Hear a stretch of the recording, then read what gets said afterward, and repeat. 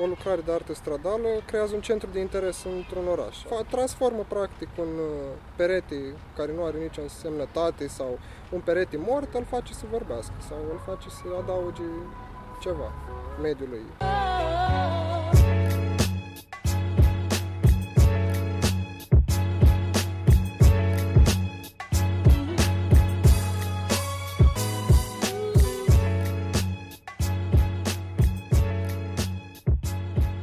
Cine este Răzvan Răucescu? Salut, sunt Răzvan Răucescu, actual student la Universitatea Națională de Artă București, secția Artă Murală. Cum ai ajuns să faci street art?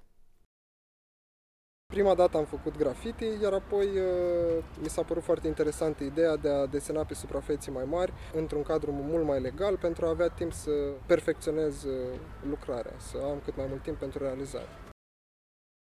Cum ți-ai defini stilul?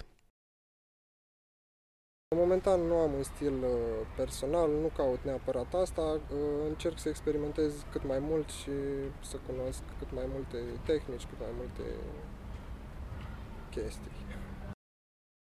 Cum ar arăta orașul ideal în viziunea ta?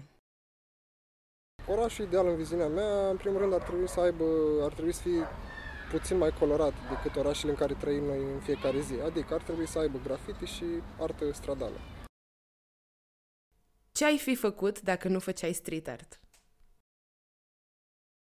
Cel mai probabil tot în zona artei m-aș învârti, aș fi, pentru că asta am făcut toată viața. Nu cred că m-aș descurca să fac altceva. Deci, nu știu, graphic designer sau habar n-am, profesor de arte plastice, ceva de felul ăsta. Cum a fost influențată activitatea ta artistică în perioada de pandemie? În perioada pandemiei am avut determinat licența și am fost foarte focusat pe ea. Deci am stat doar în casă și am pictat la lucrarea de licență pentru a o finaliza.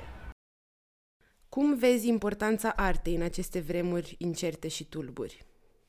În primul rând, asta e ceea ce ne scoate pe noi din starea pe care ne creează vremurile grele, adică arta, muzica, arta, filmul. Care este importanța artei din offline într-o lume din ce în ce mai ancorată în mediul virtual? Toată arta pe care o vedem în online, cumva, ea există în offline, adică categoric trebuie să avem o raportare la ce se întâmplă în offline. Timpul nostru ne-l ocupăm cu online-ul, dar privim ce se întâmplă în offline. Sau artă digitală, dar ea este tot, poate fi printată sau poate fi și offline, adică nu doar virtuală, pe calculator. Cum poți educa prin street art? Poți educa prin street art, depinde de tine ce urmărești ca artist, adică sunt oameni care urmăresc să aibă o lucrare estetică sau sunt oameni care interesul lor este să transmită un mesaj care poate fi mai ușor de digerat sau nu.